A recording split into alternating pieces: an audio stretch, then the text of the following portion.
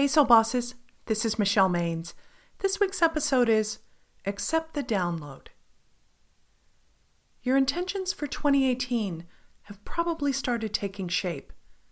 Before you rush into doing, let me ask you an important question. Are you sure you're set up for success? Having a big vision for the year is a wonderful start.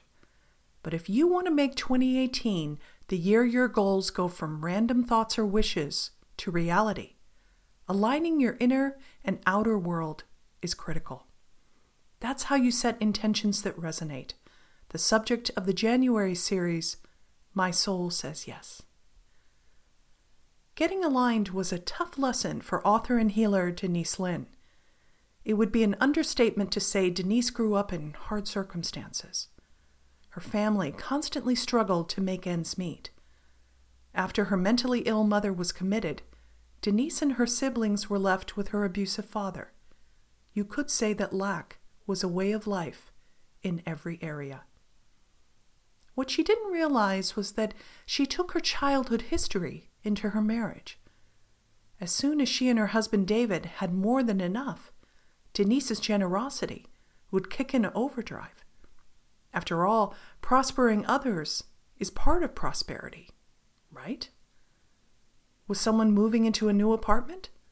Of course they'd need pots and pans, and Denise was happy to empty her cupboard. One day, David finally had enough. He said to her with complete love and total exasperation, "Denise, will you please stop this? We need more than one pot in the house." It's a funny story with a serious message. It wasn't that Denise couldn't be happy until she owned a first-rate set of dishes. It was that she had become so good at struggling and living poor that she unintentionally kept reconstructing that lifestyle. Looking at her intentions list every day wouldn't make much of a difference unless she stopped giving away her possessions, and she couldn't take new actions until she changed the beliefs that drove them. Denise started saying yes to receiving good things and keeping them, and that was her turnaround moment. Over time, her self-esteem shifted as she became more confident with money. Her internal beliefs changed from, "I don't know what to do with money," or "Other people need more help than I do," to "I can handle money," and "I know how and when to bless others."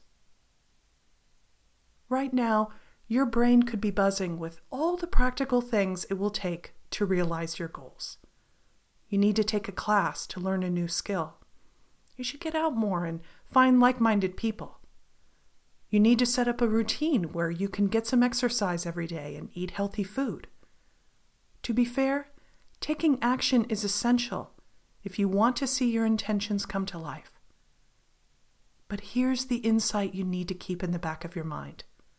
The results won't stick around unless they line up with your core beliefs.